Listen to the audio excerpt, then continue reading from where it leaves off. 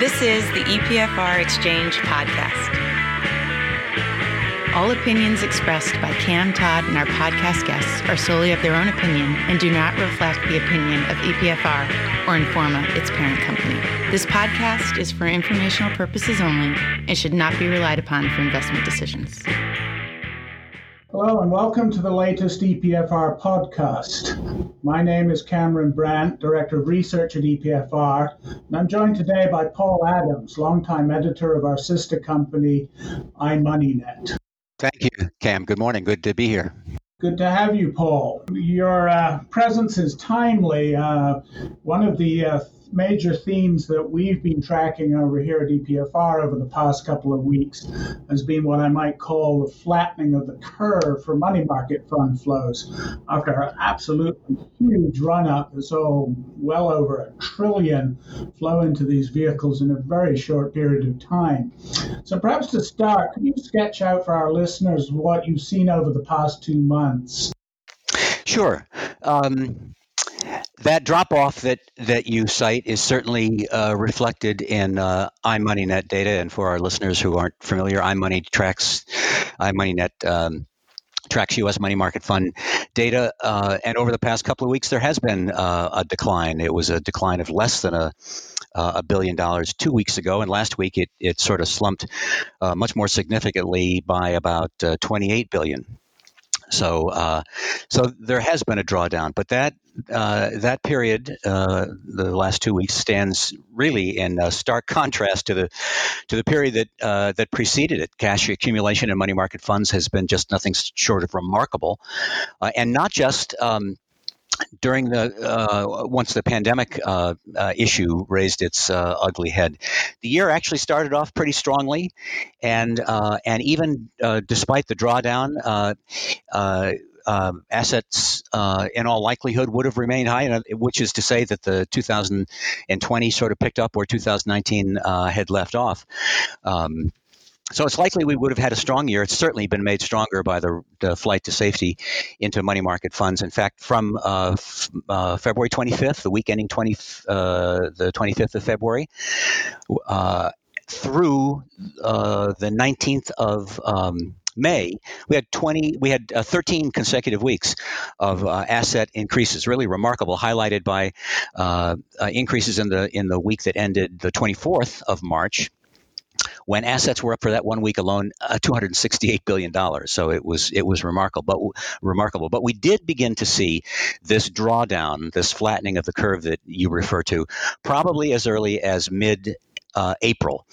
For example, after that 4 or 5 week period from mid-March to mid-April, when we get to mid-April, the week ending the 14th of April, we were up only about $51 billion. And then 2 weeks later, we were up only $74 billion total assets. Yeah. Paul, what are your sources telling you lies behind this sort of easing of the massive inflows? I guess I would say that to some extent, the financial system has accommodated itself to the virus threat, which simply seemed to take financial markets by storm. Certainly the Fed's facilities, its CP facility and the money market fund facility, have been cited as being really instrumental in helping to stabilize markets and the financial markets generally, certainly the money market fund industry particularly. Our reading from the folks that we have spoken to is that despite the what appear to be in some parts of the country a moderation in the number of coronavirus cases diagnosed and the number of hospitalizations, despite that, it's the reading that we get from folks that we have spoken to is that asset levels are likely to remain high. Some assets may exit the money fund industry. That's likely, we're told, but asset levels should remain high, and not just because of the coronavirus threat. There are a variety of other threats, headwinds ahead for the financial system, and maybe we can touch on those in a bit. But so the downturn, it seems to be very real. It was preceded by a period, as we know, beginning in January, of very aggressive asset increases in money market funds, and now something of a slowdown. One issue this raises is how do you match your funding sources to this river of cash that's poured in through the door? And certainly for money market funds, there were signs of stress in the funding markets back in September. How's that playing out? We had a very interesting conversation earlier this week. I did with Lori Brignac, who's the head of global liquidity management at Invesco, and I posed some of these questions to her, both about what seems to be beginning in mid-April a reduction in the aggressiveness of money market fund asset increases, as well as some of the other issues, such as specifically what's going to happen to this enormous accumulation of cash, both in bank deposit accounts as well as in money market fund accounts. And it was she who indicated that she didn't foresee, Invesco is not foreseeing a dramatic reduction in money market fund assets, total assets. She did say, however, that the single major challenge that she thought faces the money market fund industry is exactly how those cash accumulations are going to be deployed in the quarter or two ahead, and it was a question mark for her as to exactly how that cash was going to be deployed, and she wasn't at all sure that all of it would be. So I think the answer to that question is that it's a wait and see sort of a situation. Are any of the people that you're talking to, Paul, bracing for negative interest rates to come to the U.S. with all of the complications that might bring? Well, that's an interesting question, of course, because as cash flowed into money market funds and as asset levels were inflated, yields were depressed down to 1 or 2 basis points. In fact, government retail funds last week, by our numbers, were yielding 2 basis points.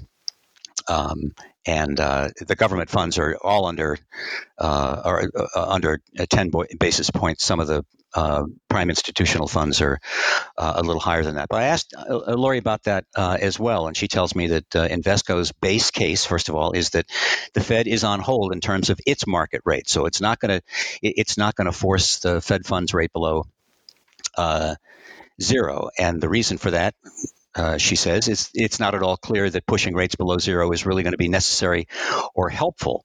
But the second maybe is more a messaging issue, and that is that as recently as 3 or 4 weeks ago, the Fed chairman and others were vocally rejecting the idea of negative rates, and so it would be something of a bad signal. And the Fed is messaging for the Fed is important, as you know. It would be something of a bad signal if the Fed decided all of a sudden now to reverse course and advocate for negative rates. So she was confident that the Fed rate was not going to go below 0. She did say that she thought that that yields for money market funds, particularly government funds, were going to remain historically low, very low, single digits. But she didn't foresee a significant reduction below that for most funds. Now, as you know, Northern Trust shuttered a money market fund after some significant redemptions back in a couple of weeks ago. Vanguard closed a Treasury money market fund to new investors, although it's still accepting cash from current investors. And I asked Lori about that, and she seemed to think that those were essentially one-offs, and that was not that kind of behavior on the part of the money market fund industry was not likely to be replicated among most of the other major fund providers. Okay. So looking ahead a little bit, what do you think is likely to happen over, say, the next 6 weeks in the money fund space? I would guess that we would see that the drawdown that you mentioned and that I cited, $28 billion last week, is likely to drawdowns are likely to continue. Maybe not every week, not consecutive weeks. They're likely to continue. But I tend to think that Lori's reasoning is correct, that asset levels will remain high, and I think the way she put it to me is that as long as the virus remains a threat, she thought that asset levels will remain high. But she also cited a number of other headwinds ahead, including, for example, a generally speaking, a too slow rebound from the current economic malaise that we're going through. Unemployment rates very high, continuing to be high, perhaps going higher, well above 20%. Bankruptcies, permanent business closings that will slow economic growth, revved up, and what is likely to be a very acrimonious presidential campaign season. And even she cited a more active than usual hurricane season, which is being predicted for this year. All of those things will have their own various effects on financial instruments. And so her view was that caution is going to prevail, and investors are likely to keep their money in the safest possible investments, and that would include money market funds. Though the asset levels are high, there does seem to be some movement, perhaps yield related. And of course, the $1 trillion question is, where does that money go when the brakes really come off?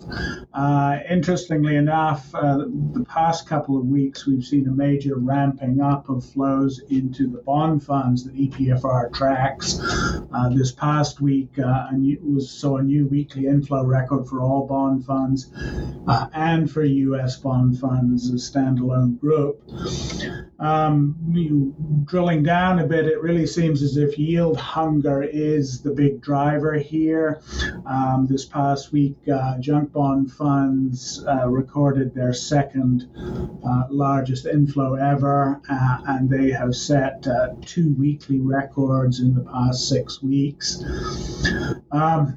What was quite striking to me, actually, was that the overall pattern of fund flows this past week looked a lot like the pattern I was seeing just before we hit the COVID-19 pandemic buffers, which was very robust flows into fixed income fund groups and much less exuberant flows into equity funds, despite a backdrop of markets rising towards new record highs. What does your data tell you about the distinctions between retail and institutional investors in that scenario?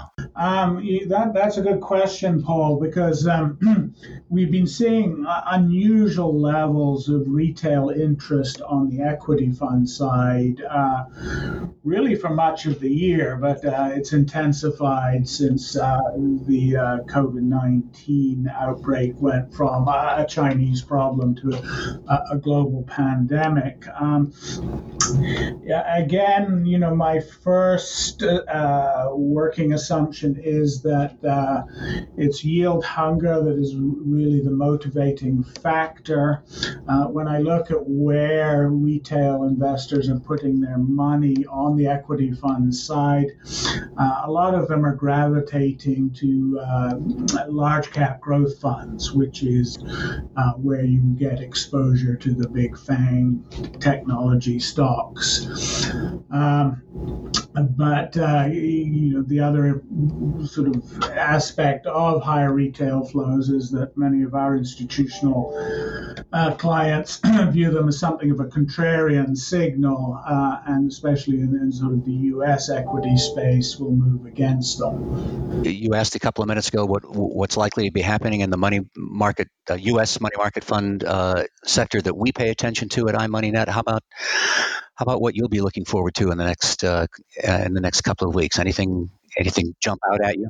Yeah, so there's a couple of things. We're definitely seeing a rotation within the sector fund groups that we track. Over the past 2 months, investors have very clearly positioned themselves to benefit from what I think is commonly agreed to be the strongest post-pandemic themes, which is renewed avenues for healthcare businesses to flourish, and the even greater role that technology is going to play in our lives as the shift to working from home and online shopping that's being forced upon many people becomes a permanent part of their day-to-day lives. But lately, we've started to see some money trickle back into financial and real estate sector funds. And there definitely seems to be a shift in thinking at the sector level that I'll be keeping an eye on. And then, of course, Europe. There's a great deal of optimism all of a sudden that the continent and the EU is finally getting its act together, and that they're going to take a common approach. Nothing I've seen in the recent history suggests that's one you should bet the house on, but the EU and Eurozone's ability to muddle through should not be underestimated, and I think it's sort of going to be definitely an interesting period there. Anyway, I gather you're heading south for the weekend. I hope you have a good time. Thank you. And I look forward to catching up with you next week. Cheers. All right. Fine. Enjoy it. Thanks, Cam.